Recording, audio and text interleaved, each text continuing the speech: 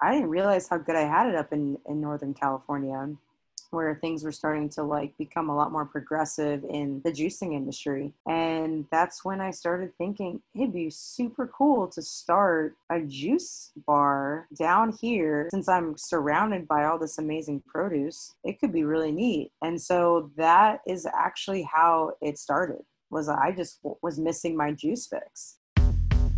Alright, Food Splainer podcast, gonna talk real fast, spitting food facts while we be know and relax. How to use that salt, what it means to brew with malt. If you need a new food fact, yeah, one that leaves an impact. Tune into Food Splainer. Tune into food. Tune into Food Splainer. Tune into food. We got the Food Splainer podcast, gonna talk real fast, spitting food facts while we be nowhere relaxed. How to use that salt, what it means to brew with malt. If you need a new food fact, yeah, one that leaves an impact. Tune into Food Splainer. Tune into food. Tune into Food Splainer. Tune into Food Splainer. It is my pleasure to introduce to you the lovely Arlie Rose, a strong and independent friend of mine I've known for nearly a decade. Arlie is the founder and owner of Juice Wave in San Diego. And Juice Wave is a woman-owned juicery that specializes in not only cold-pressed juice, cold-pressed shots, almond milks, and acai bowls, but takes a deep emphasis in sourcing high-quality produce from farmers that Arlie has a personal relationship with. Arlie also has become a sustainable business because she values the earth that our food comes from. So, Arlie, thank you so much for being a guest. I am ecstatic to have you on. Me too. This is great. Have you done a podcast before? I have, yeah. They're really fun. Yeah, it's crazy how things are changing and now we prefer to listen instead of watch. Yes, that is true. So we should probably tell our listeners how we know each other, huh? Yeah. I can't believe a decade has gone by. I know. It's crazy. It's been about 8.5 years, but that's closer to a decade than not. But still, it's insane. It's insane. It is. And so Arlie and I met in culinary school, and we just clicked right away. We weren't in the same program or anything, but we just found we had a lot of similarities, and I could tell she was driven and had big goals like I did. So we just kept in touch ever since. Yeah. Also, I do remember that you and I both participated in the same cooking competitions. Wait a second.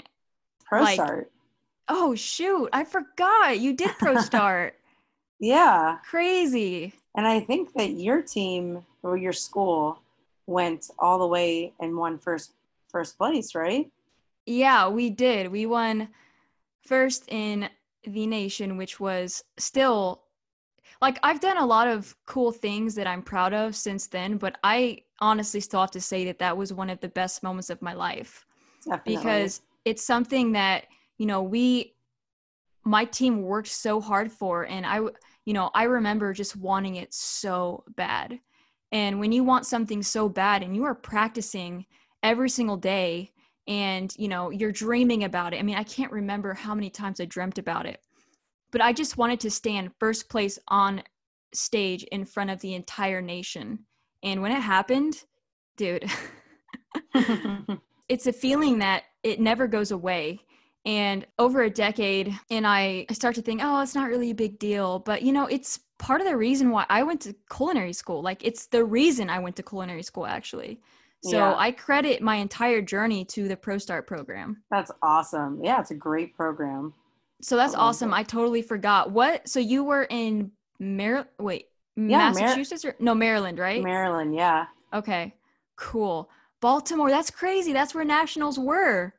Oh, yeah, for the year that you competed. I think we may have been a couple years off. That's insane. Yeah. Dude, I'm glad you remembered that. It's crazy. Yeah. So good times. I know. So Arlie, obviously we're here to highlight the respectable juicery you've built, but I want to talk about your story a little bit. Like, how did you get into the food industry? Did you always enjoy food? Did you think that you would study food, or was it one of those things where you were studying something else and you're like, oh my gosh, like if I don't try this, I'm going to regret it forever? Actually, I do have a pretty like specific story when I decided that food was the path I wanted to take. And it's a cool story. It was when I was about 12 years old. I have two older brothers, and they both worked at this barbecue catering company back in Maryland. Mm-hmm. And when I turned 12, I was just itching to get a summer job. Oh, cool. And they worked there, and I thought they were so cool working at this place and getting to hear all their fun stories every day they came home from work. So when I was 12, I asked if I could start working there, as I was so excited about it. And granted, I had no idea what I was about to get myself into. I just wanted to be just like my big brothers, you know? Right. And How many brothers do you have? two older brothers. Okay. And so my brother who's in the middle, who's just 4 years older than me, he kind of took me under his wing my very first day. And barbecue catering, it can get kind of intense. You're outside, you got to set everything up. You know, you got 100 or so people come into a typical barbecue picnic, and it's all about, you know, beginning to end, what it takes to get an event like that going. And I had no clue what I was doing. I just knew I wanted to, you know, just make money. And my brother took me on his first or my first day, and it was just a typical picnic. And for about 100 people, we would have like four people working the event. You know, two people manning the food, and two other people maybe setting up the tables and chairs and other things like that. And so my brother and I would get up super, super early in the morning, like I'm talking 6 a.m. for like a 12-year-old. That was a lot. That's super early. Yeah. And so we head out to the barn where we have to load up our truck for the day. And so then we had to drive out to the event. And the event was at a like middle school. So when we pulled up, we kind of took over the playground area where there's a big field, so we could have a lot of people come and sit and, you know, eat all the food. And my brother looks at me as we approach the school, and he says, I just got a call. It looks like, you know, so and so is not going to make it today, so we're going to be down a guy. That means I need you to help me. So I need you to step up today. And I looked at my brother and I said, I'm ready, you know, Oh put me in, no. coach. Little And did you know. yeah, so yeah, first day he asked me if I could help him cook the food. And I thought, Oh yeah, man. sure. So with the type of setup we had, it was really classic barbecue. So we had these big um, pits that were made out of like half barrels.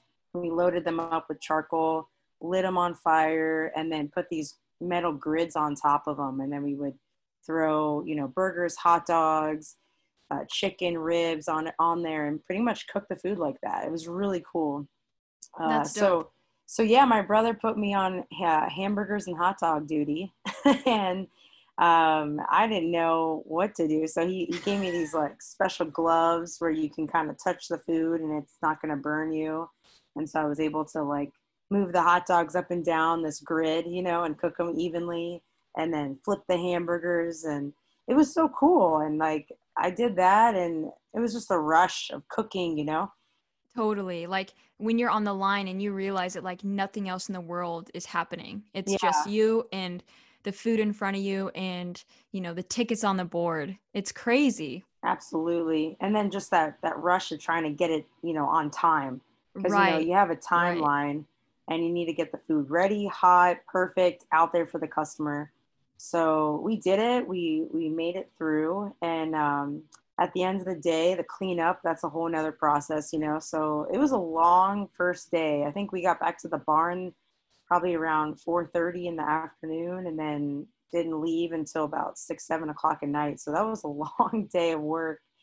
And I remember sitting in the car, heading back home with my brother, and I'm like finally sitting down, for the first time. Yeah, totally. And I can feel my feet tingling, and I've got I've got like black soot all over my arms. My arm hair on my knuckles are just already singed Singed. off. And I just had like this outline of black, soot around my face because I was over the fires all day. You've been working in the coal mine, huh? Yeah, Literally. Yeah. exactly. And my brother, asked me, what'd you think? How'd you do your first day? Like, what'd you think of it? And I looked at him and I said, it was good. I'm really tired though. Oh my and gosh. and my brother laughs and he says, yeah, but think about all those people today who ate the food that you cooked for them. Aw. And so at that point, we kind of just were silent the rest of the way home. And I just thought to myself, yeah, that was really cool. I want to do that for the rest of What my life.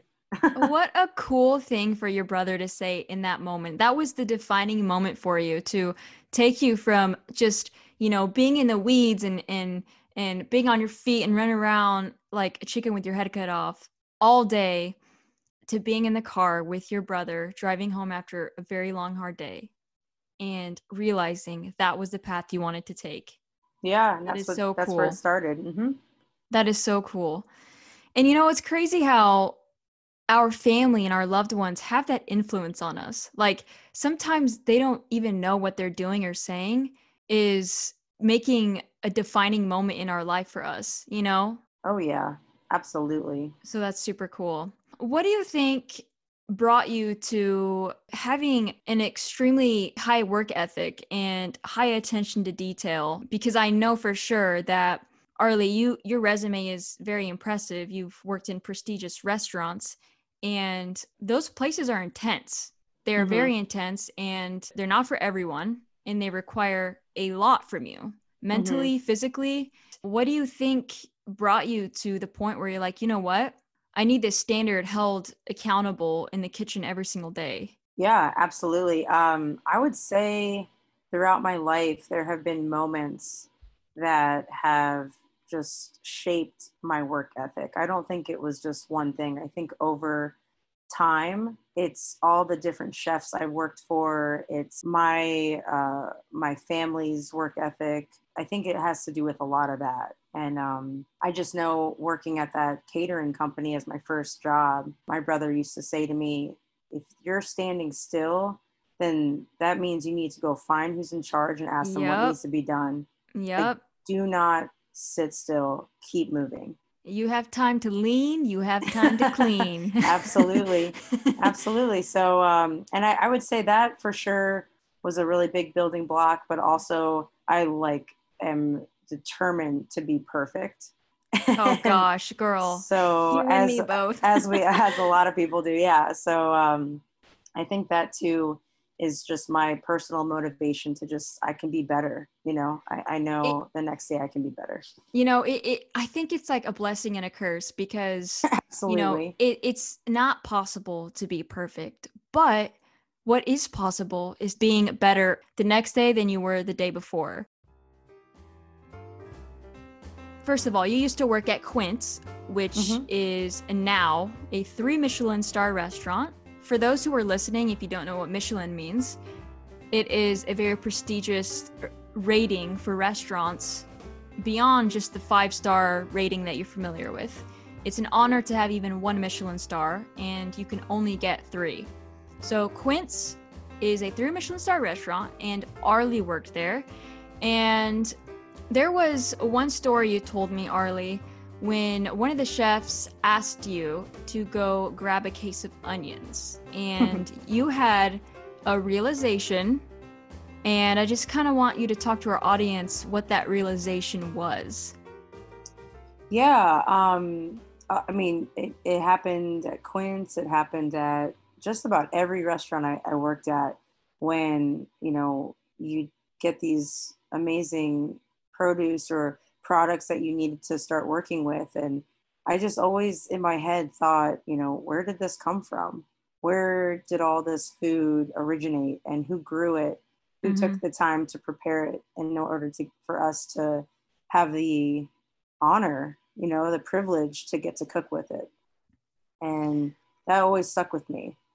So, Arlie, I totally agree with you. I've had the same realization myself working in restaurants, especially fine dining restaurants where, you are you're plating these beautiful dishes, but the waste of the produce is insurmountable. You're just like, holy heck, I'm using lemons just for, the pith, or I'm using lemons just for the peel.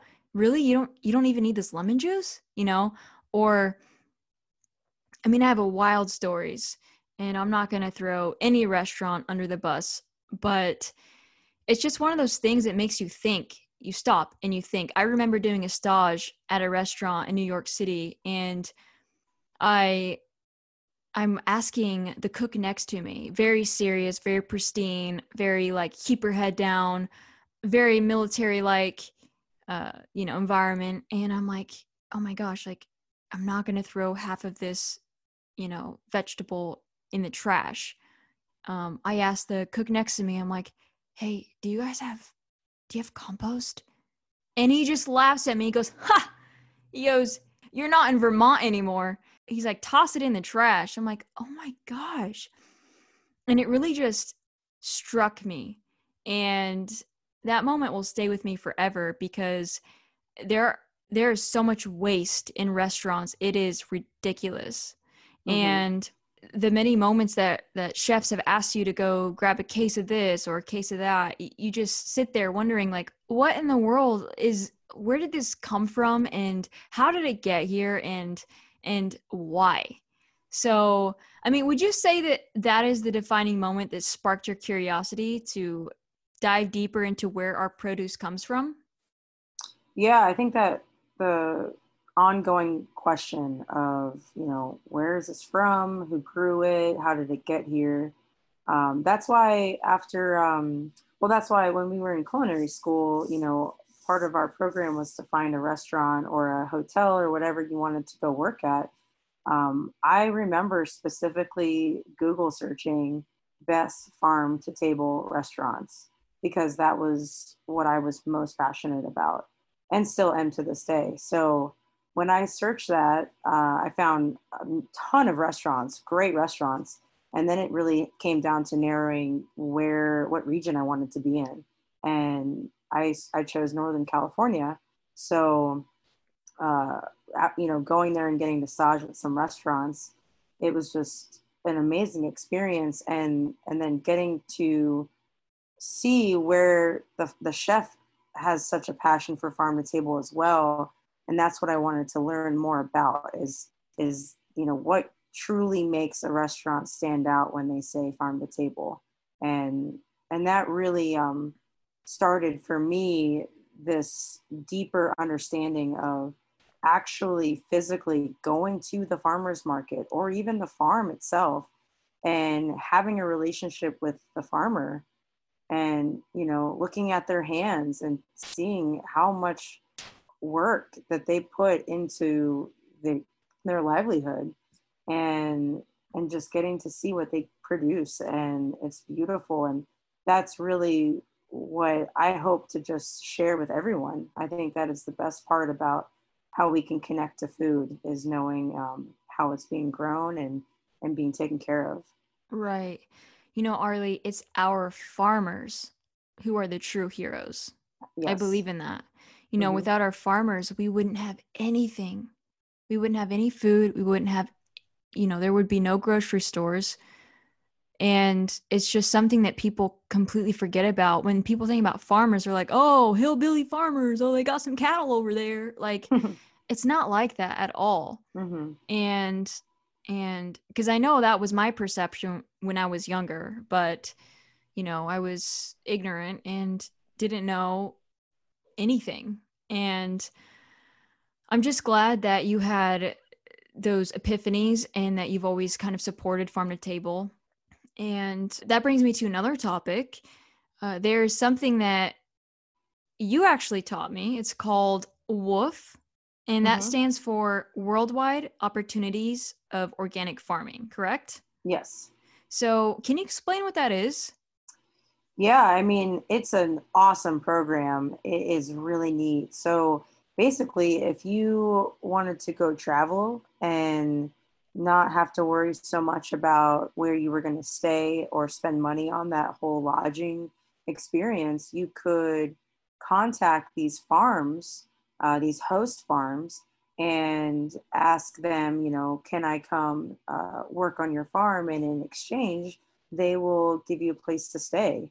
And typically, these farms, it's just they're, a working farm. So while you're working, there's going to be food that you can also eat, and there'll be food that they can prepare too for you. So it's this really neat work trade where you're going out there, you're learning from the farm. It could be any kind of farm. I mean, you could, and it's great because it's worldwide. So you could go to Argentina, you could go to Spain, you could go to Australia, anywhere in the US. I mean, it's so neat what they've created. That's so cool.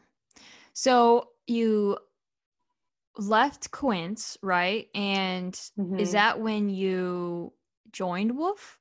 Yeah, it's actually a really cool story. A friend of ours from culinary school was the one who suggested that I might be into WooF. And so I had done a little research, but I was working, and I was, every day working in the kitchen. You kind of forget about stuff like that. So finally, when I was ready to make a change in my life, I looked it up, and the headquarters of Wolf USA was right there in the same city that I was living in, San Francisco. No And way. so I decided on my day off to go bike over to the office, introduce myself, and ask about some farms that I had noticed on their website and get some more information. So I remember that day I rode my bike there, and I walked in, and it was a hill. So I was definitely winded when I walked in. And it was these two sweet, sweet ladies. They welcomed me in. I sat down, they let me catch my breath. And I basically said, like, hey, I'm looking to wolf on this farm down in San Diego.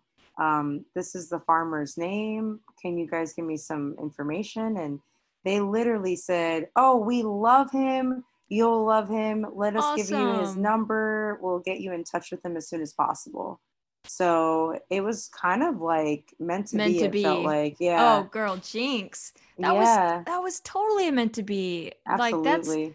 I'm happy for you because it is incredibly like serendipitous when things like that happen and you just Hmm. it hits your soul and you're like, "Oh my gosh, I know I'm right where I'm supposed to be." Oh, yeah, definitely. So, like during your experience at Wolf, did you I don't know, did working with fresh vegetables straight from the soil that you picked with your very own hands and when you started getting soil underneath your fingernails and like those, cracks in your hands. Is that what inspired you to create a concept that would highlight that produce?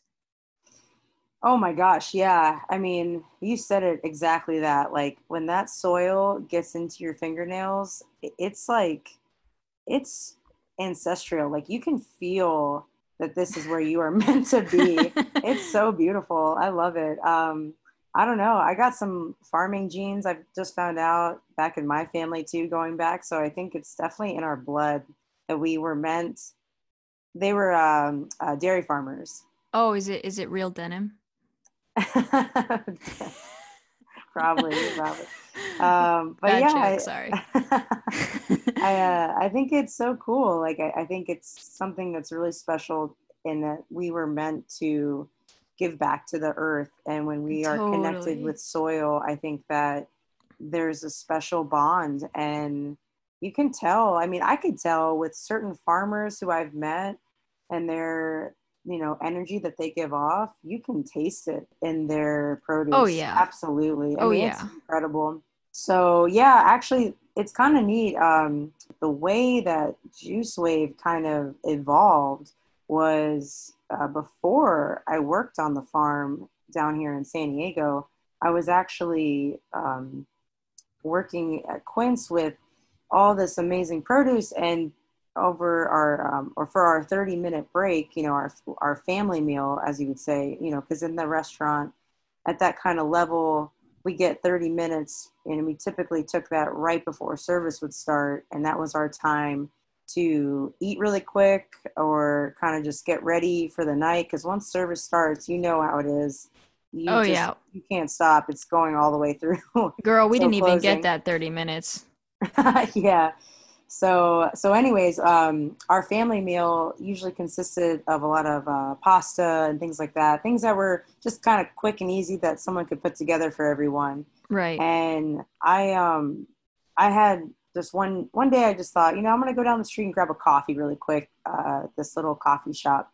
And I walked in and I noticed that there was this pop-up juice stand going on in the coffee shop. And Cool. it was so cool. It was like about, I'd say, four fridges, tall, reach-in fridges, and they had just stocked of juice. I mean, talk about just the colors of the rainbow. It was Dang. beautiful. Cool. And I hadn't really known much about juicing. This was kind of my first, experience. And the lady was super awesome, just kind of told me what the juices were and what they did and what had what in it. And I just thought, this would be a really cool way to get my veggies, because I'm not eating that healthy. I mean, you can, I'm sure, agree with the restaurant lifestyle is No, it is not the healthiest. unhealthy, girl. Yeah. Yeah. So this was cool. I felt like I had a great way to balance out my diet. And so I would grab a couple juices, slam them right before service, and I felt great. I mean, it was incredible. And so then I started doing it almost every day. And then I started getting other cooks in on it. And then before you know it, chef was giving me an order to bring back for him. Dude, that's dope. It was Girl, really cool. dang, how did you even afford that, girl? Like, Oh yeah, I mean, I that's would use tight. it as a meal replacement. Okay, okay. Because I know Yeah. one thing, girl. When you're working in the restaurant, especially around the times we were, you're not getting paid enough to be getting fresh juice every day. No, but I mean, you're at the restaurant all day long. I wasn't spending a lot of money on meals because I felt like I was at the restaurant all day. You weren't going out to the spa and getting your nails done. I should have. I could have helped, I know, right? but yeah. So, anyways, I was doing that pretty religiously, and then even on my days off, I'd kind of walk around my neighborhood and find these cute little juice bars. And there was one right around the corner from my apartment, and I loved it. It was a walk-up window, and they had a big juicer in there, and they had like a whole menu of all these crazy combinations, and it was simple, two sizes, and that's kind of where I went to get my juice fix. And we're also talking, this is about 8, 9 years ago. So this was just when juice was kind of starting to get into the fad, into the trendy, world. And when I had moved down to San Diego to work on this farm with Wolf, I was working on the farm, around all these amazing, beautiful veggies. And I started thinking, man, I could really go for a juice right now. And that's when I looked up on my phone anywhere nearby, and there really wasn't anything. And it kind of made me think, wow, I didn't realize how good I had it up in Northern California, where things were starting to like become a lot more progressive in the juicing industry. And that's when I started thinking it'd be super cool to start a juice bar down here, since I'm surrounded by all this amazing produce. It could be really neat. And so that is actually how it started. Was I just was missing my juice fix. That's a cool story, Arlie. So basically you're saying you got into this juice fit and every day, hard restaurant life, your body needs the vitamins, minerals, and nutrients, and you get your whole team onto it, and and then you're in a location that doesn't have that juice fix around the corner anymore. So you found that void and you saw an opportunity. That's what you saw. Oh yeah. And I'm finding, a very similar occurrence in many entrepreneurs' stories, that a lot of times the products they choose or the concepts they choose is from actually finding a void in something that they're looking for and they can't find it. Mm-hmm. And so we figure we'll do it ourselves. Exactly. And, I don't know if I know you're like me, but I don't know how often you think this, but I'm kind of that person, unfortunately, that's like, I want to do everything myself because I could pay someone to do it, but I'm like, I don't know if they're going to do it as good as me. And, that saying, if you're going to do something right, you might as well do it yourself. I'm glad that you just took the leap of faith and that you went for it. And it was a crazy journey of yours that started in a food truck, right? It did. Yeah, absolutely. Yeah. Yep. That's it. And you've been in business since 2014. Mm-hmm. That's when I started the food truck. That is seriously amazing. Like, I hope you feel accomplished, because to have a business, a small independent business like that, especially with juice, which I'm sure the profit margin is low because produce is expensive as it is. Yeah, I mean, it definitely is tough sometimes when you get customers who don't understand that and ask, or make comments about how expensive it is. And I have learned over the years that there are just some people who don't understand how much it costs to buy produce, and they're expecting, from what they have experienced, could have been at other juice bars that maybe aren't using the top, like the best quality produce, and organic for that matter, because with that is going to make things a lot more expensive. And on top of that, even the behind the scenes, the paper products also cost money. I mean, it's things that people don't realize that add up. And that's why I think the juicing industry does have a bad rep for having such expensive prices for the juice. I got to be honest, Arlie. I think a lot of it also has to do that people do not understand the industry. They don't know what food cost is. They don't know that dish that they get, that juice that they buy, it is costed out per penny. To understand how much money you're spending, how much money you can charge without it being outrageous or being ripped off. And then you have that small profit margin. And that's where juice is tricky. Fruit and vegetables, or especially as you said, organic, are already as expensive as they are.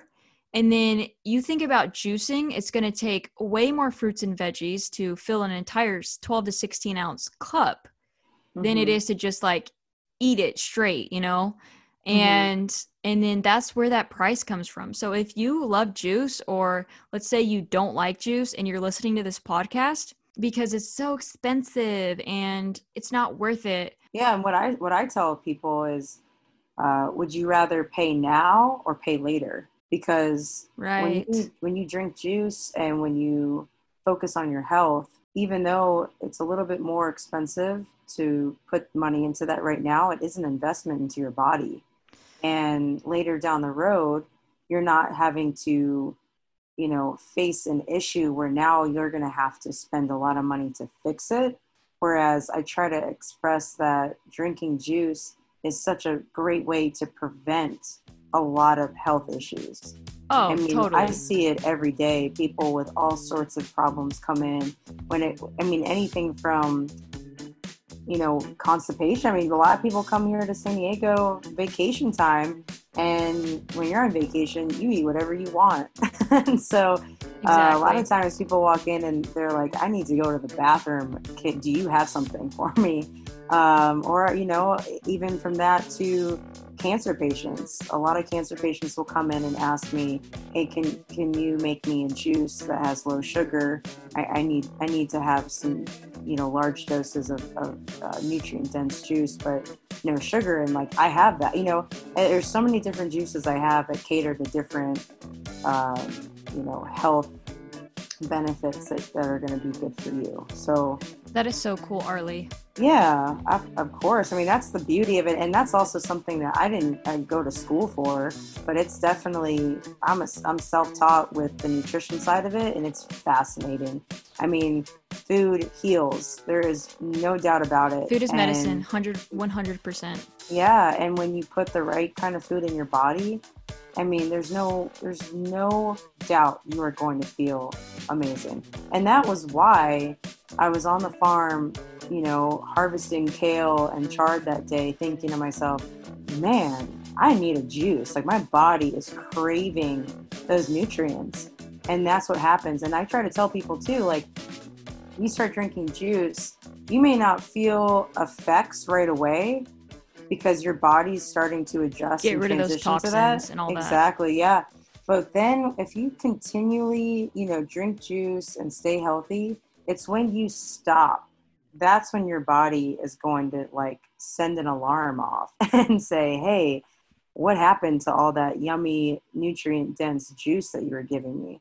So, I mean, that anything, you want to have good habits. So, Arlie, the natural sugars that come from fruit, it's called fructose. Mm-hmm. Would you say that that sugar is bad for you, or is there a limit every day of how much fructose you can take? Because obviously fruits and vegetables are good for you, but I look on the back of Naked's, the juice in the grocery store, and it Mm-hmm. says 45 grams of sugar, but it says 0 grams of added sugar. So it makes me just really think, like, is there really 45 grams of natural sugar in these juices? And is that like healthy to be drinking? Or is it different type of sugar that your body processes differently because it is natural and not added processed sugar? Yes, correct. I mean, obviously, you don't want someone adding cane sugar to your juice. Mm-hmm. But you're right, the fruits do hold a lot of sugar content. That's why you just have to be conscious of when you're drinking juice. You don't want to be drinking like an apple strawberry juice that's like all fruit. Like apples help the juice taste good, but at the same time, you don't want too much because your body will kind of have this sugar spike, and then you'll kind of have a really tough come down from that.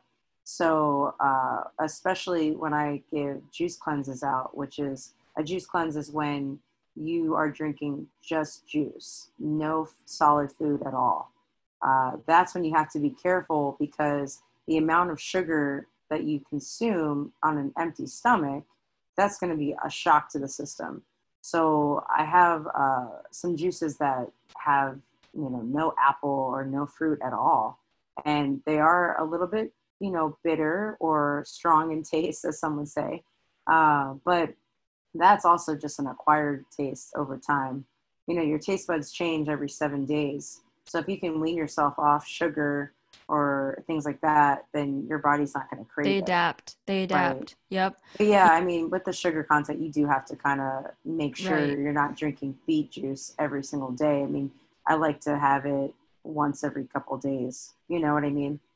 It's You just know, balance. yeah, I totally get that. I don't really have a big sweet tooth. And whenever I go a couple days without like super high sugar in my diet, and then I go and I have something super sweet, it's like overload. It's like, oh my gosh, like how do people eat that on a regular basis? It's so sweet. Hmm. So that's just something people don't realize. Like your taste buds adapt and they change. So you don't want to overdo the sugar, the natural fructose. You want to go and get those vegetable forward juices that may seem bitter. It's going to fluctuate. Your body will be able to tolerate that bitter juice, but that's the juice that's like really good for your body. Is it like detox juice, Arlie? Yeah, the juices, all, like I said, kind of benefit different things for you. So, beets are really good for detoxing your liver. It's just great for overall blood circulation. It helps kind of pump more blood to your heart, which will ultimately give you better stamina, better endurance, things like that. Celery juice. Celery juice is absolutely phenomenal. And just a quick side note, speaking earlier about food costs, celery and all the produce, it fluctuates. Not Really? only, oh yeah, the prices fluctuate not only due to the season and the availability, but what's trending. Oh, I dang. kid you not, Erica. Once Kim Kardashian Hey, this is Kim Kardashian. You know what time it is? It's party time. and the medical medium Medical medium. posted, I was gonna mention him. yeah, once they posted about celery juice, I swear Dude, to you, Erica, the dude. celery cost went skyrocketing. I couldn't believe it. I like even my food distributors looked at me and were in shock. I mean, it's nuts when that happened because Arlie. Oh my yeah. gosh. You know what? My mom and I, we talked about the same thing. We both follow medical medium. I guess he is the original inventor of celery juice cleanse. But, I was actually just watching a video of his earlier today, so it's funny we're bringing him up. My mom and I, we actually tried celery juice. We're like, you know what? Like, all these people are doing it. All the comments are insane, saying, oh my gosh, it like, you know, I don't have any more pains in my gut. It healed my acne. It did this and that. So my mom and I are like, well, we'll try it. So we go to our grocery store and there is no celery on the shelves at all. Nothing. Everything had been taken. And we're like, oh my goodness, not once have we ever tried to buy celery and it was sold out. And so, like, I understand where you're coming from. Like, it's not something you think of, but trends definitely influence the price of produce. Mm-hmm. Yep. So, Arlie, let's groove back into your journey here. What made you want to turn this food truck that you started in 2014 into a brick and mortar? Was that always your goal in the first place, or was it just kind of like an opportunity presented itself? The second actually. So I had the food truck, and I was not quite sure what I was doing. I was flying by the seat of my pants, literally, and just trying to figure it out here in San Diego. Every city is different. All the regulations in every county fluctuate. And San Diego started to implement stricter policies and rules and regulations with food trucks, which made it harder to just go wherever I wanted to. I had to be more specific on which events I could go to, because sometimes permits were required and I didn't want to spend the money for those permits if I wasn't guaranteed a certain amount of money at those events. Right. That makes sense. Even these events would charge me to go there, So the food truck was definitely a tough business. It was really fun and very eye-opening to the business world. And it was a lot of thinking on your feet on what to do when a crisis happens. And a lot of those happened. Oh, Lord, I know it. Yeah, I would say the food truck was a phenomenal experience, but I am very happy to be in a brick and mortar. And the one thing that is lost when you have a stable shop is just that mobility. But the best part is I have a place where people know where to find me, right, and can count on me and know that I will be open. I will be there. My truck's not gonna break down and I can't open, kind of thing. Exactly. So, yeah, I mean, the truck was fun. I got to go all over San Diego, all over Southern California, and I got to do some really, really neat events and meet a lot of wonderful people. And, those moments and those experiences I will always cherish and carry with me. And it's great when people will come into my shop and say, I remember the food truck. That's so that cool. is cool. That is cool. And so, the food truck was a great way to get started, but I think a brick and mortar is so nice to have a stable location. It's like a home. It's like you're going home, Absolutely. Yeah. So do you have regulars that actually like were regulars at the Juice Wave food truck, and then they kind of now see you at your storefront in San Diego? Yeah. I mean, to be honest with you, I'm not sure if I have any regulars from the food truck days. I might have maybe one or two. Because I was always mobile with the food truck, I was all over the place. Whereas right now I'm located in Mission Beach. So when the food truck was the closest to Mission Beach, I would say that would be in our beach town just north of us. So there's a couple customers who would remember me from back in like the farmers market days. But other than that, I've really established a wonderful community here in Mission Beach. And since the day I opened my doors, I have customers who still come back That's from day awesome. one. Yeah, that's super special. And I really think you're in like the perfect area for that. You know, people in Cali who are beachside are probably a little bit more into their health and a little bit more into, you know, doing what's right for their body. So I think that that definitely helps your case. Absolutely. I think there's a lot of people here who are educated to know what's healthy. And also, what's really important too, I think, out here on the West Coast is the support for small businesses. I think that sometimes growing up in neighborhoods where there's just a lot of large corporations around you, you don't consider a small mom and pop shop. I mean, I didn't growing up where I was until, being more acclimated to the small pockets of California, you start to see a lot of these individuals and families that started something, and it's so cool to be a part of that. And that's, I think, the beauty of also living in USA. So it's so cool to support small shop owners. I mean, right here on the strip in Mission Beach, where my shop is, just about every restaurant and retail shop is small, like individually owned. And Totally. that's I love So that. Like, cool. I think we just have one Starbucks on Totally. our mile radius here, and I think that's important. Just like back in Vermont, Erica, when we were at school, like in Montpelier, Yes. Yes. There was not one, dude. McDonald's, there was No, nothing.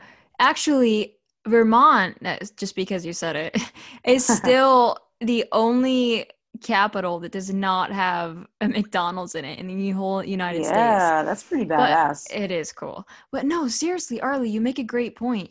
There was no business that I had heard of aside from TD Bank on the corner that wasn't independently owned. Do you remember any? Oh man, I mean maybe like a bookshop here and there, but it wasn't something that I like had in my head of let's go support this bookshop because they're a small business. You know what I mean? I think that's Yeah. become more of a trend over the last, 15 years, more so than ever, I think. No, I agree. I love that lifestyle. And, unfortunately, the lifestyle of supporting nothing but local businesses can be pretty costly. It's like that double negative. It's like, you want to, but you can't always afford to. So it's easier to just do what's convenient. And then we get in this cycle, and then it gives more money to the big dogs and less money to the independently owned businesses. And then the smaller businesses can't grow and they remain expensive because they're not growing. I don't know. Do you have any like suggestion as to how we can get away from that, or how we can try to help support our local businesses so that, we can start to change the way things are? Yeah, I mean, that's so interesting that you brought that up because I was just about to comment on, a lot of times people walk in, and I'm sure this might also be a question that you were planning on asking too, was what's the next step for Juice Wave? Where do you see it going? And at one Yeah, let's just point, get it over with. no, I mean, at one point, I thought the next step for me was to get my juice in grocery stores. What better way to get my product more Totally. accessible and more conveniently, available for people all over the county, all over the state, all over the country, right? That's when you think real Totally. big. Yeah. And I know of a handful of companies that are at that level. And it is an entirely different game. It's a different ballpark, it's a different mindset.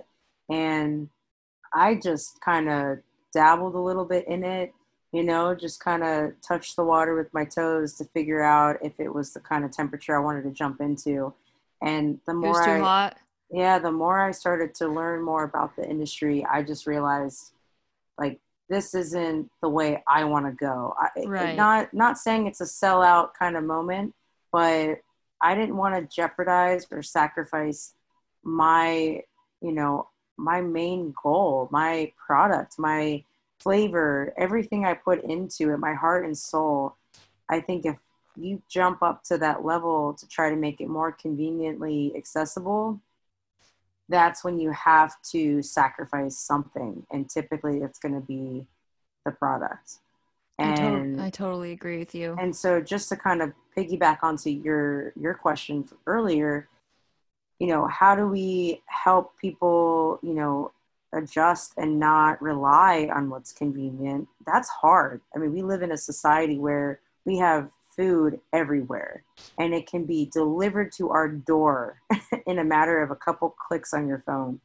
Yep. So I think that if we just are more aware of that and we realize that taking maybe the extra 15, 20 minutes to get in your car or to bike or to walk down the street to this place to order food or buy directly from the person making it for you, rather than going to a bigger department store or grocery store to get stuff that is just kind of made really quick and thrown together just to have it there for you.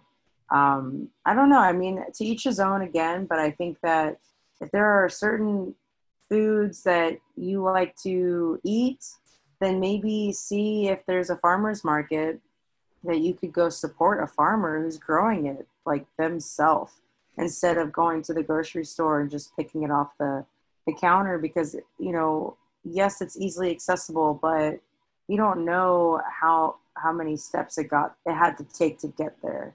And when you go up to a farmer and look at them and ask them, is your produce, grown right by you? And they say yes.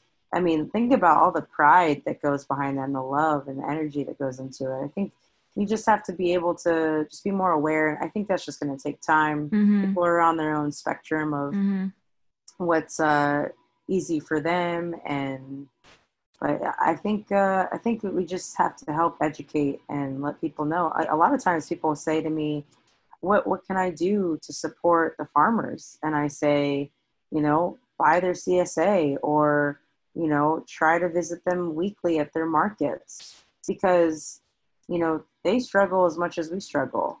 Right. And if we just all pay it back to them and try to pay it forward to the farmers, I think that it'll just be a continuous cycle of feeding everyone with the good stuff.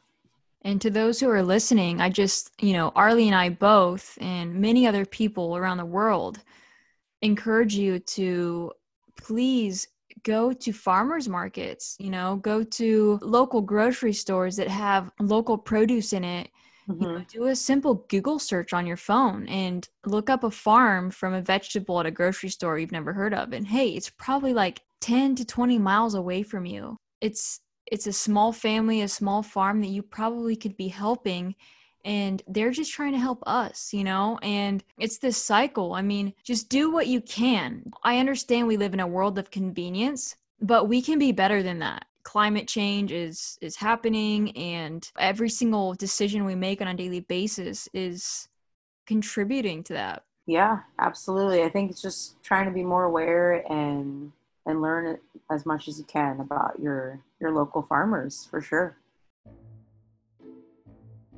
Arlie, something you and I see eye to eye on is that cooking should be kept simple. And when you have beautiful organic ingredients, there's not really much you have to do with it other than highlight what's naturally there. And that's where a trained palate comes to play.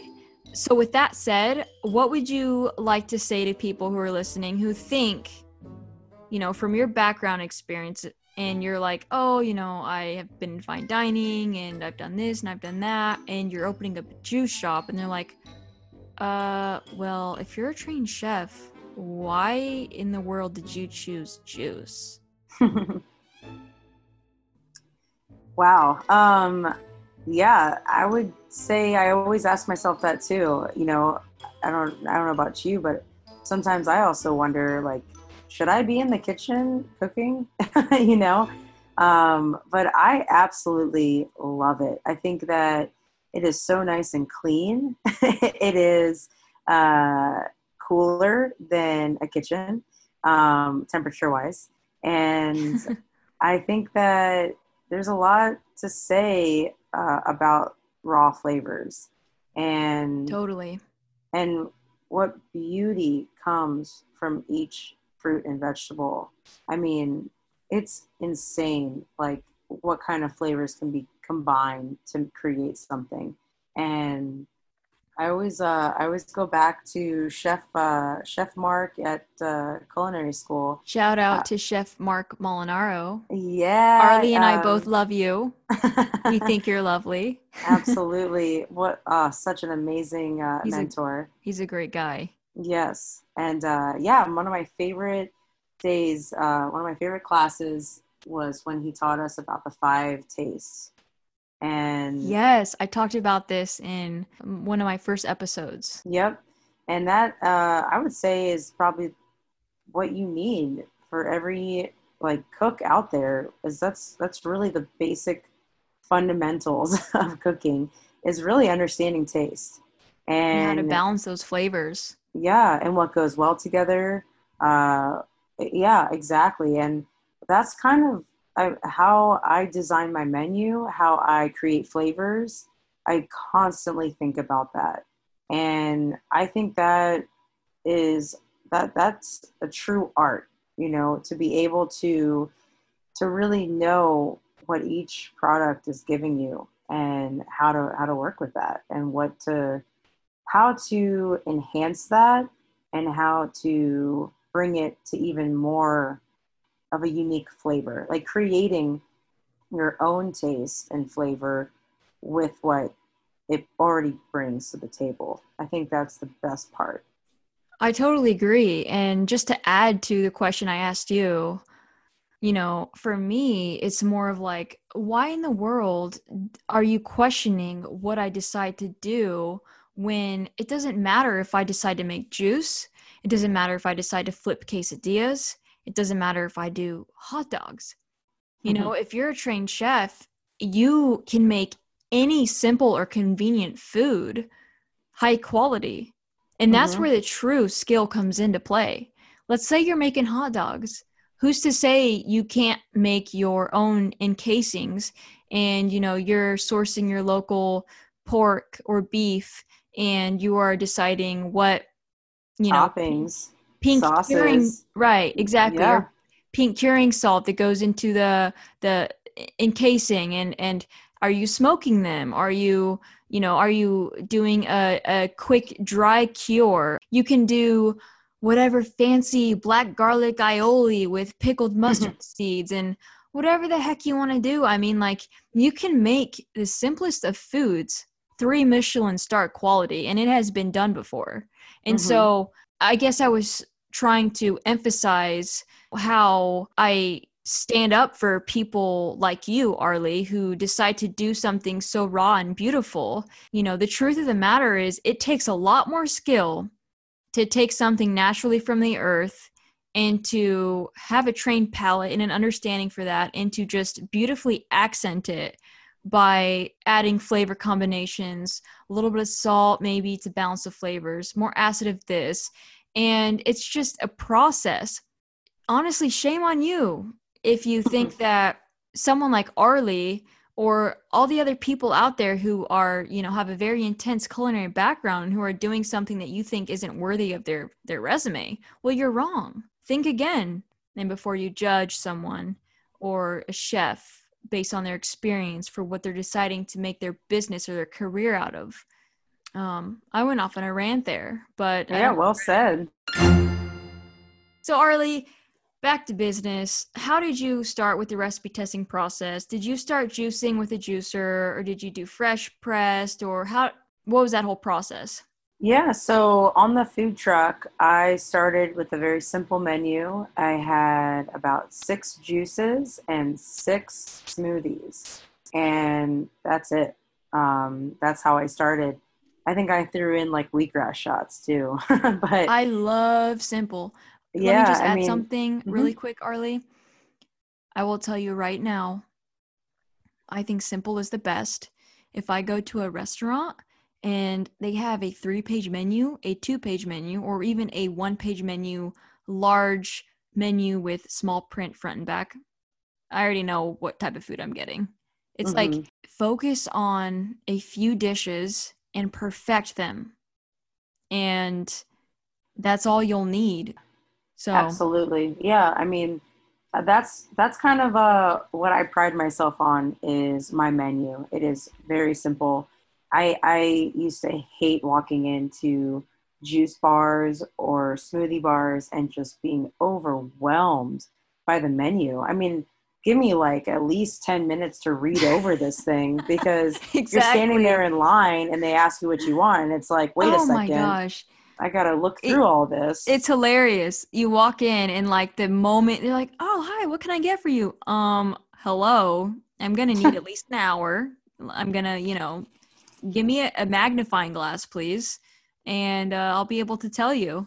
Yeah, absolutely. So I really wanted to keep it simple also for my sake and my employees' sake, because when it gets too complicated, that's just a lot going on and it's already overwhelming. So just to try to make it a little easy, just have a simpler menu. So yeah, I started with just juices and smoothies, and I created them literally with a small, tiny juicer at my house, and that's how I created the recipes. So when I got the big, fresh juicer, um, I was able to mimic what I was doing with just a little bit like of a larger yield, and it was incredible. So there are two different types of juicing methods. There is the centrifugal juicer, which I associate to fresh juice, and then there's the masticating type of juicer, which is going to result in a cold press juice. Big Interesting. difference. Yep. So Yeah. the fresh juicing, the centrifugal, the reason why it's called centrifugal is because the blade inside this juicer is spinning and around. So as you're pushing the celery through or the cucumbers through, as you're pushing it into this blade, it's whipping around, chopping it up. And because of that speed, it's able to extract the juice through like a net, like a basket with all tiny little holes in Mm-hmm. it to filter all the pulp. And the pulp is light because it's not heavy anymore. All of the heavy juice and liquid was just extracted from it. So the speed of that blade is now going to whip that pulp out to the side into like an exiting arm that goes into a trash can with all your juice pulp. And then that liquid will just like weigh down into the juicer and pour out of the spout. And Right. so it's a really neat engineering I mean, it's beautiful, the It whole is. juicing. It's so cool and it's remarkable. Wouldn't you say that's Mhm. like the most common in like a household? Yes, most juicers people have at home is that kind of juicer. If you go into a grocery store, like typically classic Whole Foods, that's what they have right there for you to make to order. That is the kind of juice where you would go in, tell them what you want, and they make it right then and there. That's how I used to juice at Juice Wave. That's what we did for probably the first 3 years of the company. And when I started to learn more and more about cold pressing, I started to realize that I'm I'm kind of missing out because cold press juice is superior beyond measures compared to the fresh juice. How And so? the reason why is when that fresh juice is being made, that blade is spinning really fast. And that speed going on for a long period of time is starting to create a little bit of heat. Right. And we're not talking boiling point, but we're talking enough heat that's going to change, the temperature of the juice and actually aerate it even more because you're changing the temperature. That the oxygen is getting hit with it, and as that juice flows and gets into your container, the nutrients in that juice, that liquid, is starting to deplete at a faster pace than the cold press process. The reason why is the cold press process is done in a way where there's minimal heat applied to the liquid. The process is more of a masticating. It's almost crushing up the fruits and vegetables without applying heat, without applying extra oxygen to the liquid, which ultimately is going to produce a more nutrient dense liquid. The enzymes and nutrients are going to be way more intact than compared to a fresh juice. And that's crazy. And with that, when you put that cold pressed juice in a bottle, it can stand on the shelf for longer. I tell my customers that my juice holds about 5 days. Every juice bar is different, but that is, in my opinion, for flavor, how long it can last, but also the nutrient level. So if someone were to come in and ask me, how many days is this going to last? And I say 5 days, on that 5th day, when you drink it, it's not going to be as nutrient dense as day 1, but there'll still be plenty of nutrients in the juice. Now, if we were to compare that to a fresh juice, that fresh juice, the moment it comes out of that juicer, they say, experts, scientists say, that you have about 10 to 15 minutes to drink that juice and absorb all of its nutrients before all the nutrients are pretty much dissipated. Oh my gosh. That's insane.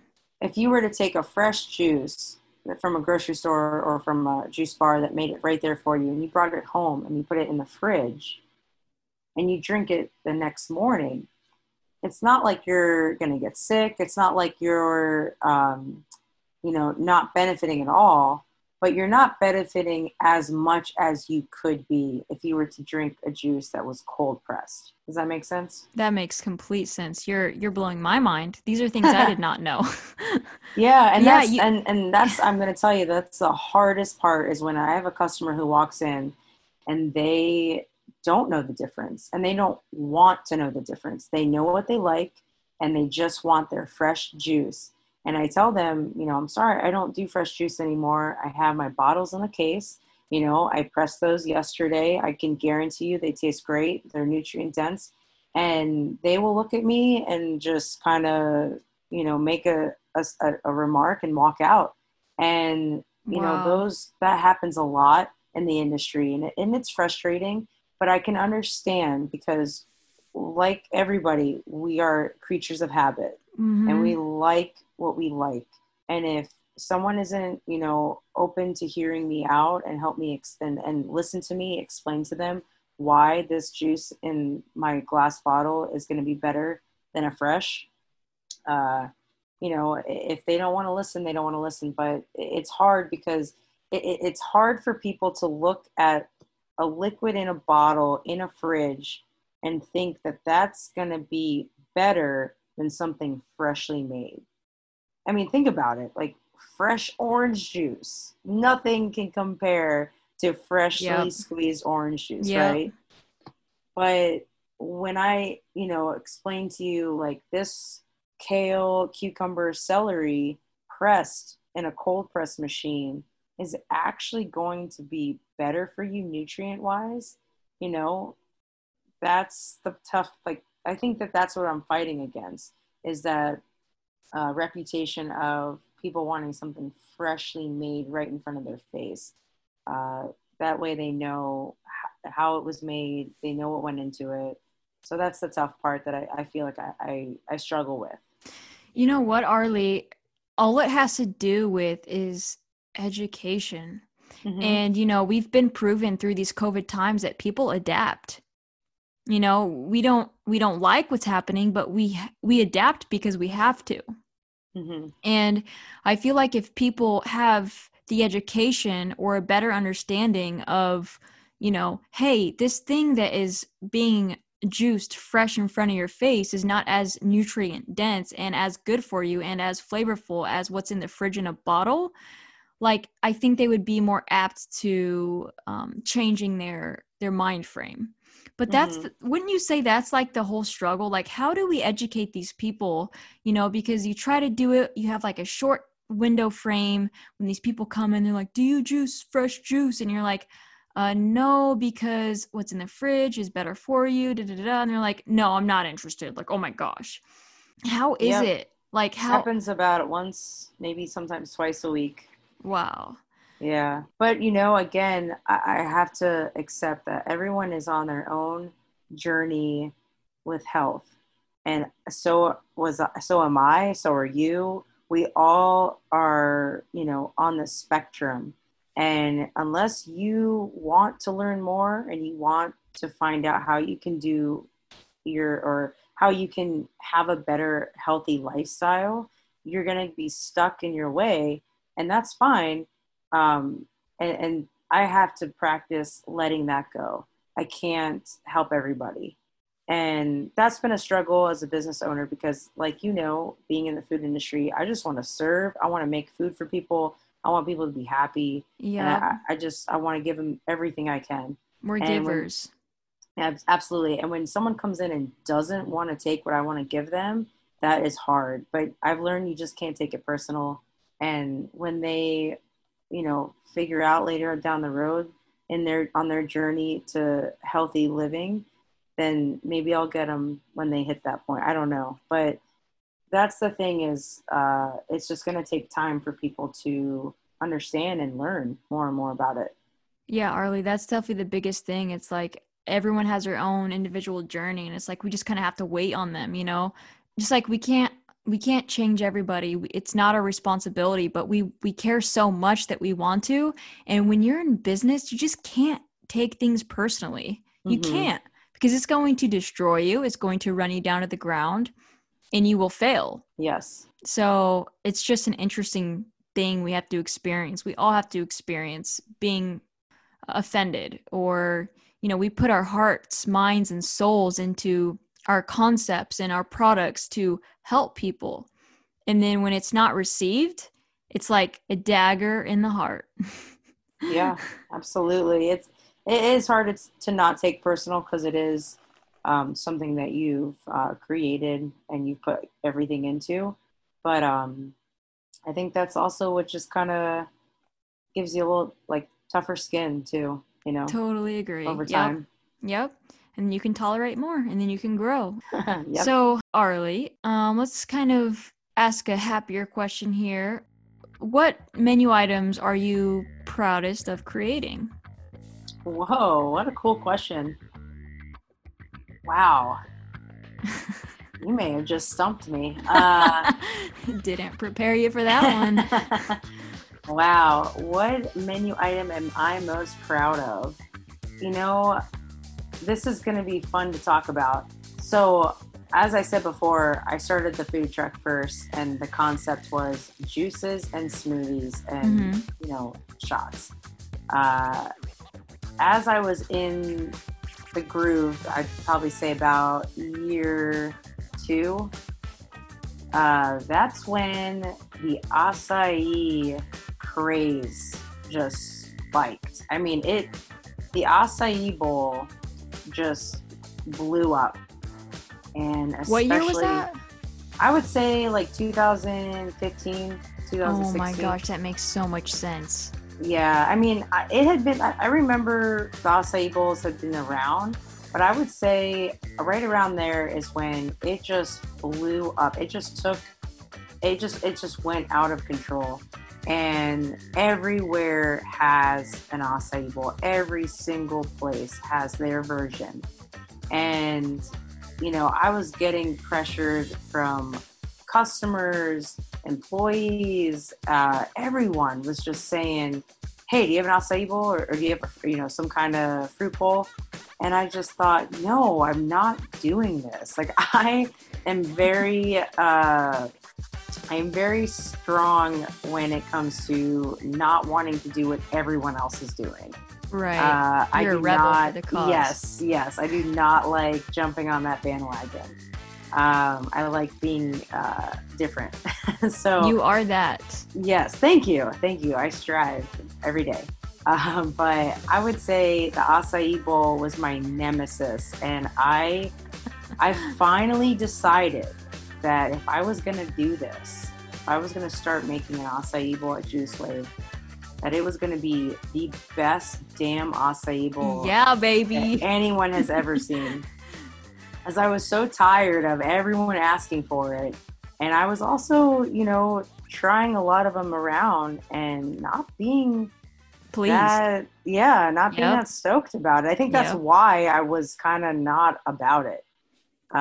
So it was kind of neat, again, back to, things being meant to be in the moment. My food truck, I had to move out of the commissary that I was in. And when I moved out into another commissary, which is a place where the food truck has to be kind of parked and regulated by the city. Yep. You just park the food truck in your backyard kind of thing.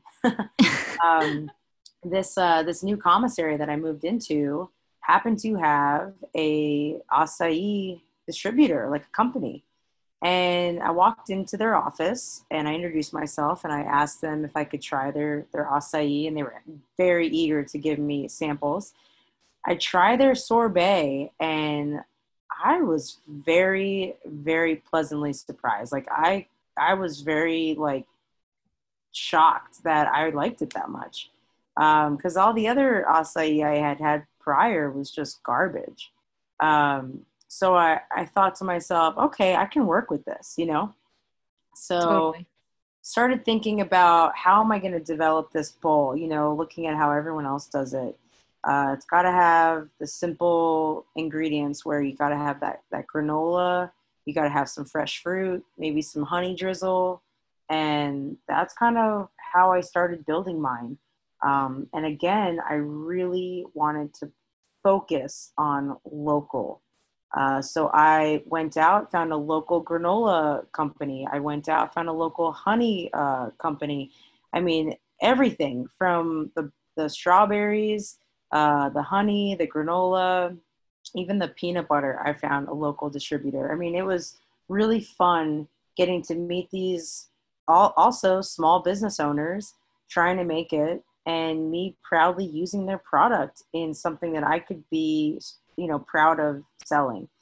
And so that's how the acai bowl started. And over the years, I feel like I have just been perfecting it year after year. And I can proudly say that it's 2020. I'm in year 6 of Juice Wave. And my acai bowl is my most popular item. And I now make the granola in-house myself. I make peanut butter and almond butter in-house. Wow. And the fruit toppings, we've got banana. We've got locally grown strawberries just about 45 minutes north of me. We got local honey from a family farm. And I usually play with some kind of extra third topping where it can be anything from passion fruit to peach, plum, kiwi, pomegranate. It's really whatever I like to showcase that's in season. And that's where I think my creative side gets to come in, because it's something that I can change and my customers get excited about, so that it's not always the same thing every time. And then I top it off with a little hemp seed. And I found a farm in Boulder, Colorado, which was the first farm in the U.S.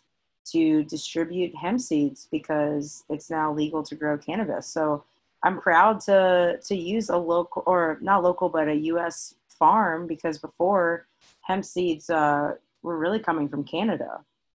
Wow. That is I've so really, cool. I've just kind of deconstructed it for you, but my acai bowl is very, very special. And I think that is what I'm most known for.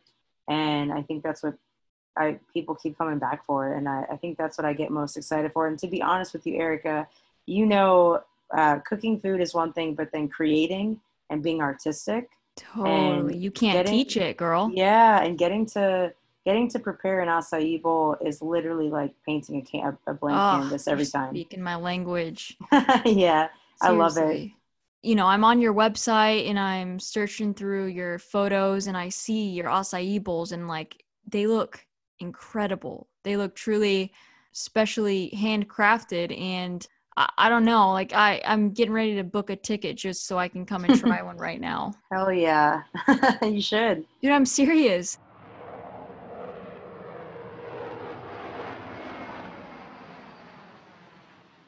So, Arlie, I just think that it's been a super cool process for you, I'm guessing, to not only develop these close relationships with the local farmers, local organic farmers, but starting to understand what fruits and veggies are in season and when. Cucumbers and carrots are stronger and juicier, and when apples or pears are crispier and sweeter. And do you think that your product knowledge has grown from that perspective? And is that how you know when to change seasonal ingredients on your menu? Absolutely, 100%. Like, I love that you're talking about this because I love getting to tell people, today I'm going to get to showcase some of these delicious blood oranges. Like here in San Diego, a lot of times people assume we don't really have seasons, but we do. They are obviously not as extreme and drastic as the rest of the country, but we do have a winter, spring, summer, and fall. And what's really cool is like citrus, for example, in the winter time here in San Diego, it's when citrus is thriving. And it's such a Wow. beautiful thing. I mean, Hmm. you see all the tangerines, the kumquats, the clementines. I mean, you got beautiful cara oranges, blood oranges, grapefruit. It's amazing. I love it. And I've got a great citrus farm that I've been working with since I started Juice Wave 6 years ago. You can give him a And shout out. oh, Polito Farms. I mean, they are fantastic. I think they have some of the best citrus in Southern California. I mean, all the farms I've been working with since day one. I know them so well. I text them usually the nights before the farmers market and say, "Hey, can I throw on another case of cucumbers or That's another awesome. case of this?" And so I think I love it. I love going to the farmers markets and seeing them. It's my favorite thing. It's like a ritual. And honestly, my chef at Quince, Chef Michael Tusk, was the one who really inspired me with that. And he goes, personally to the farmers market every week. And if he can't make it, he makes sure he sends someone to go. And it's such an event. You know what I mean? Like it's just so honored and the chefs love it. They go early. It's just like, when you watch those documentaries of the sushi chefs when they get to the fish market at the crack of dawn, when literally the fishermen are bringing the fish off the boat. I mean, it's the best part to get to the market before everyone's setting up and to greet your farmer, to be greeted by your farmer and, just get excited. I mean, when figs come in, it's like, hell yeah, it's fig time, or when the pomegranates are in, it's like I'm texting my farmer, like, are they in yet? Or how much longer do I have to wait? And That's so I'm cool. so pumped. And like, it's the best part, I think, for me. I think one of my biggest, uh, like life-changing moments was when I was in college. I was working at a restaurant, one of the first restaurants I worked at, and my chef was a great mentor. I walked up to him one day and I asked him, what do you do when you're just sick of it? Like when it's just monotonous and you're doing it every Mm. day, the same old routine. What do you do? Like how do you stay motivated? And I'll never forget, he told me, he says, you just have to find a way, whether it's looking up a new recipe or, getting excited about a new ingredient. It's as a chef, it does get sometimes really monotonous and Very, repetitive. very. But that's why I really focus on the seasonal changes in the food because that's when I get excited. That's another topic that doesn't get talked about much is, there's a lot of produce at the grocery store that's available all year round. I was And just gonna that's say that. that's not what it's like Yeah. And that's when, again, education comes in. You go to a farmer's market, and I go every week. And for the last 6 years, I know what to expect around what time of year, and I know which farmer is going to have it.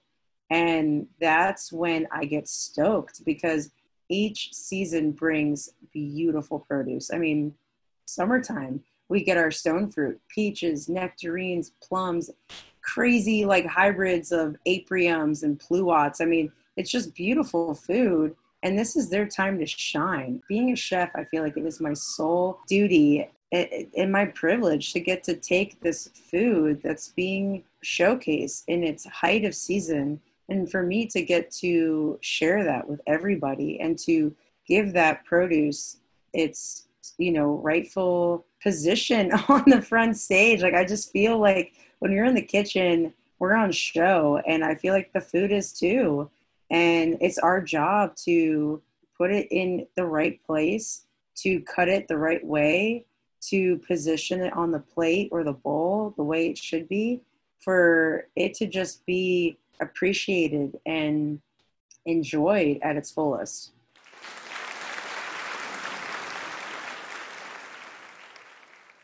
Arlie, do you do all organic? Yeah. So I get this question a lot. Is your produce organic? Is your juice organic? And it's a really tough topic to talk about, because unless people want to listen and be enlightened by the craziness of this word and what it's done to our society, then hopefully they'll realize that this word doesn't always mean that it's like the best product. And what I mean by that is I have a couple farms, like I mentioned earlier, that I have been working with since day one, and they are not certified organic because they are so small, and they are already working as hard as they can to make ends meet, that they can't afford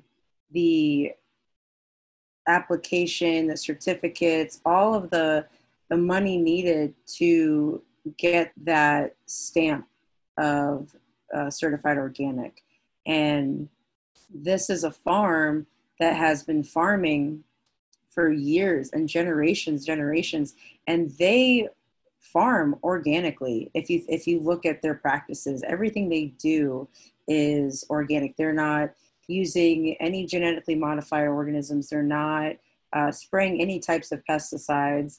They are following the practices that are set up to have, the guidelines of what organic would represent. They just can't afford that certificate. And I didn't quite understand that until I myself went on the path to get my juice certified organic. And that's when I really found out everything, the truth of what's going on here. Because while it's a certificate and a label that holds standards and make sure that people are following those standards, which is important, it's also very difficult to use products that don't have that certification, but are still practicing, safe farming techniques and things like that. Mm-hmm. Basically, when I tried to apply to be certified organic, and they found out that one of my farms wasn't certified organic and that I wouldn't be able to be certified organic unless all of the produce is certified organic, that's when I started to think, well, geez, just because this family farm can't afford it, I'm going to keep supporting them. I'm not going to do this. This is wrong. Wow, that's crazy. I'm doing the right thing. I'm supporting local, and I know their farming practices. I've seen their farm. I know, who's working the fields.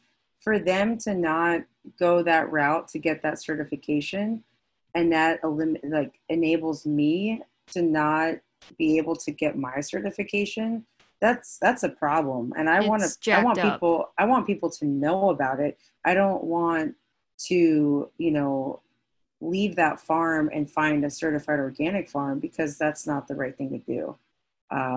So I backed away from that, and I decided to try to voice out to people that just because it's certified organic doesn't necessarily mean that it tastes good, doesn't necessarily mean that it's a small family farm that's, growing it. You have a lot of factory farms that have a lot of money and investments that have changed over their system to comply to certified organic requirements and standards. And therefore they do that because now they can charge more. And that's where I just crossed I was like, no, I'm not doing that. This is already an expensive, commodity. I'm not trying to make it more expensive for my customers just because I want to have this label. I would much rather educate people and explain to them and tell them exactly where my produce comes from. So when you ask me, is my produce and my juice organic, I would say everything I use, if not from a local farm, then yes, it is certified organic. But I can't publicly say or advertise or market that my juice is organic, because there are just 2 farms that I use that are not certified. Wow. It's sad, Arlie. Yeah. Well, this word has now created the stigma. Exactly. And what's crazy is that word holds so much power, and words like fresh or natural have no meaning anymore. It's true. I mean, I know people who think organic. Oh, organic. Do you even know what that word means?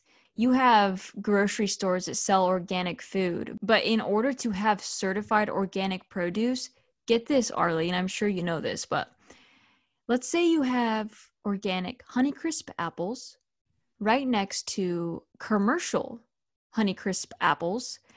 Let's say one of those commercial Honeycrisp apples touches an organic Honeycrisp apple. Guess what happens to that apple? Mm-hmm. It's no longer organic. I guarantee you, you go to the grocery store and you think you're buying organic, but you don't think that has been cross-contaminated with other commercial produce. Think about human error. Think about when you go to the grocery store and you're picking your produce and your fruits and your vegetables, and you're like picking it up and you're picking the other one up to make sure it's ripe and it looks perfect, because, God forbid you buy something with a bruise on it. All the hands that have touched those and that maybe have dropped it and it touched something that was not organic, guess what?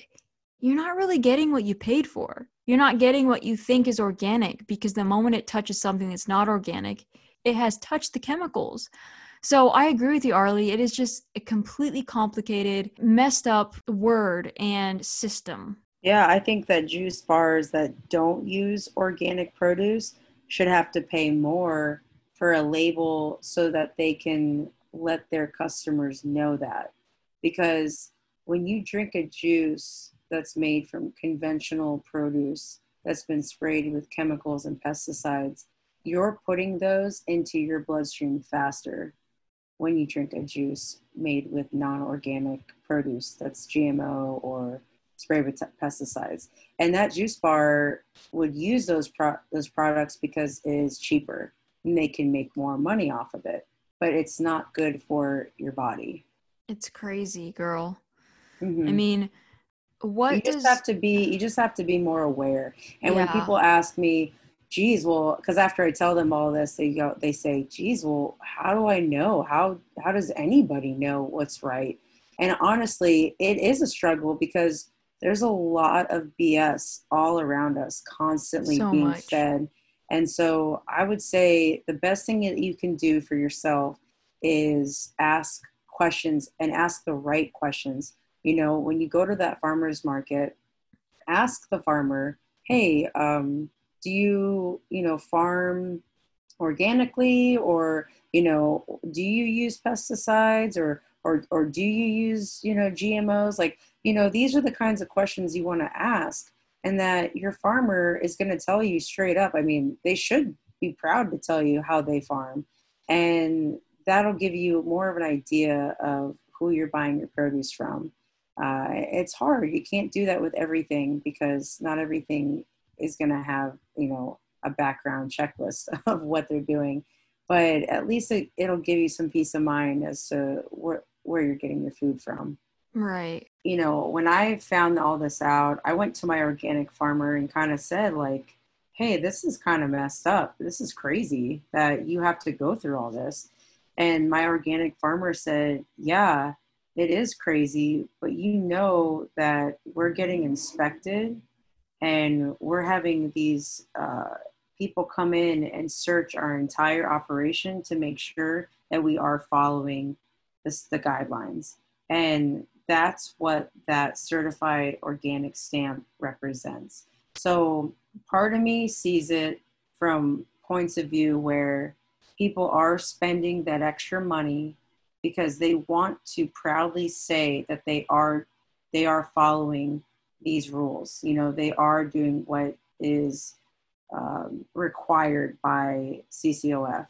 And basically, there are also companies that are doing it just so that they can charge more, and they don't care that much about the practices. So again, it goes back to do your research, ask the questions, find out if your farmer or maybe this product that you're buying, is it truly organic? Does it need to be organic in order for it to be the best for you? I just think that the organic movement is a tricky one because without it, how would we know if a farm is handling their food safely and not using chemicals? Right. That's the tough part. I think that you just have to kind of go and push away all of the crap and find the truth out by doing your own investigation and asking the questions to the farmer or to that company.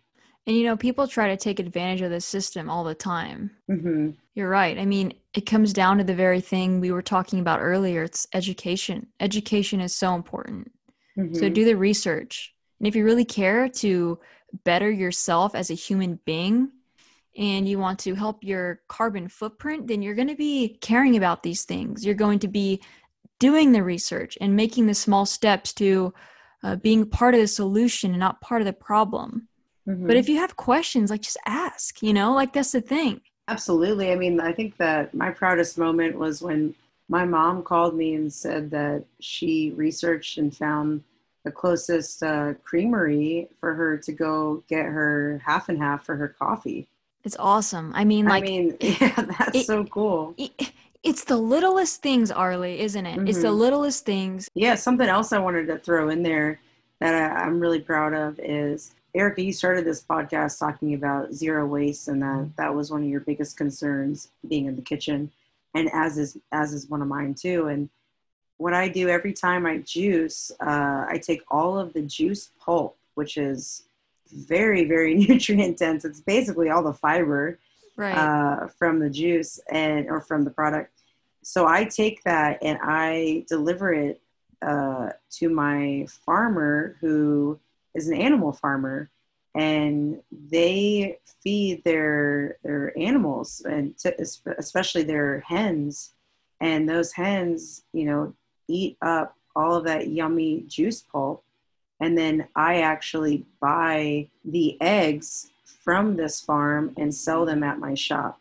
No way. To try to help tell people that there is a circle of life, that this is, something that's important that we can contribute to, not everyone can compost at home because it's hard to, but finding some way to recycle your waste back into the community or back into your everyday life, it's so important. And that's one of my proudest, things I do at my shop. And I love telling my customers. And honestly, the eggs taste amazing because those hens are eating great.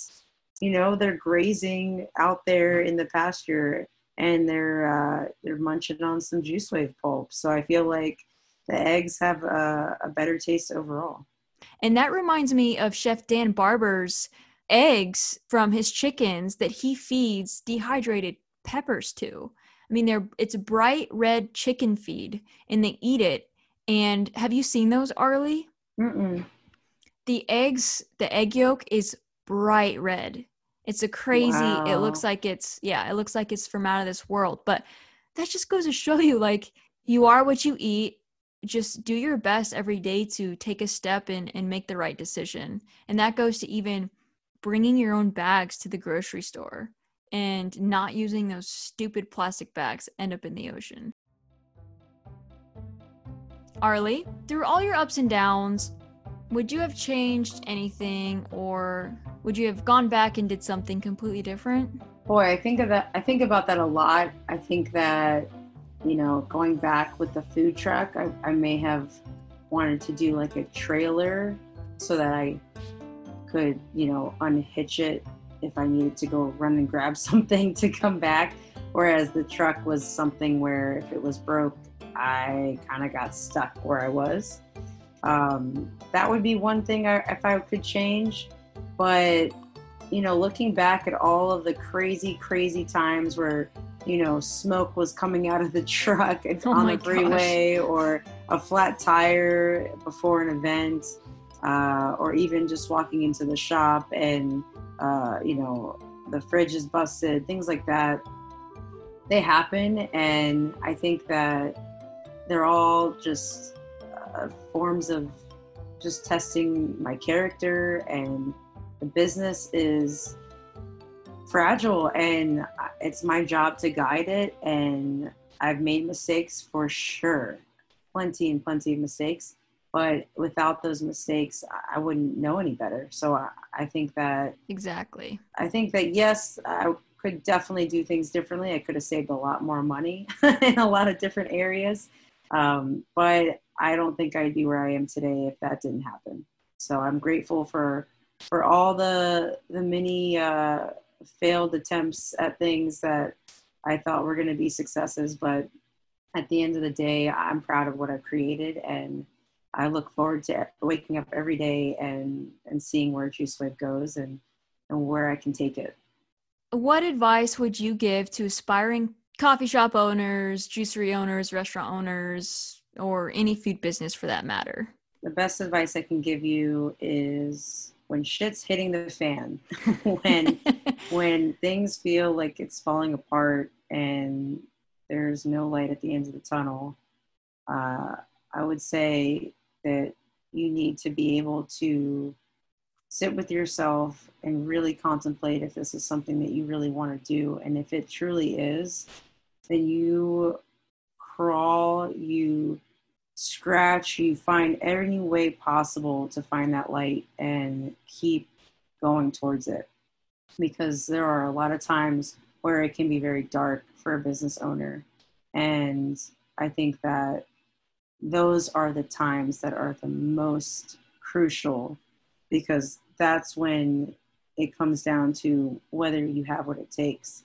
And I still surprise myself and find out that I'm stronger than I was the day before. Wow. And you just have to keep going, and to make sure that you have a very strong support system, because I would definitely not be where I am today if I didn't have my family and friends and my wonderful customers expecting me to show up, to be there, and to have that belief that I can do this and to always be there for me. So that, I think, is the best recipe to any successful company or whatever anybody's trying to pursue. All I have to say to my food splainers who are listening, if you live in the San Diego area or ever go to visit, please stop by the lovely JuiceWave. Sounds good. Thank you so much. And keep on juicing.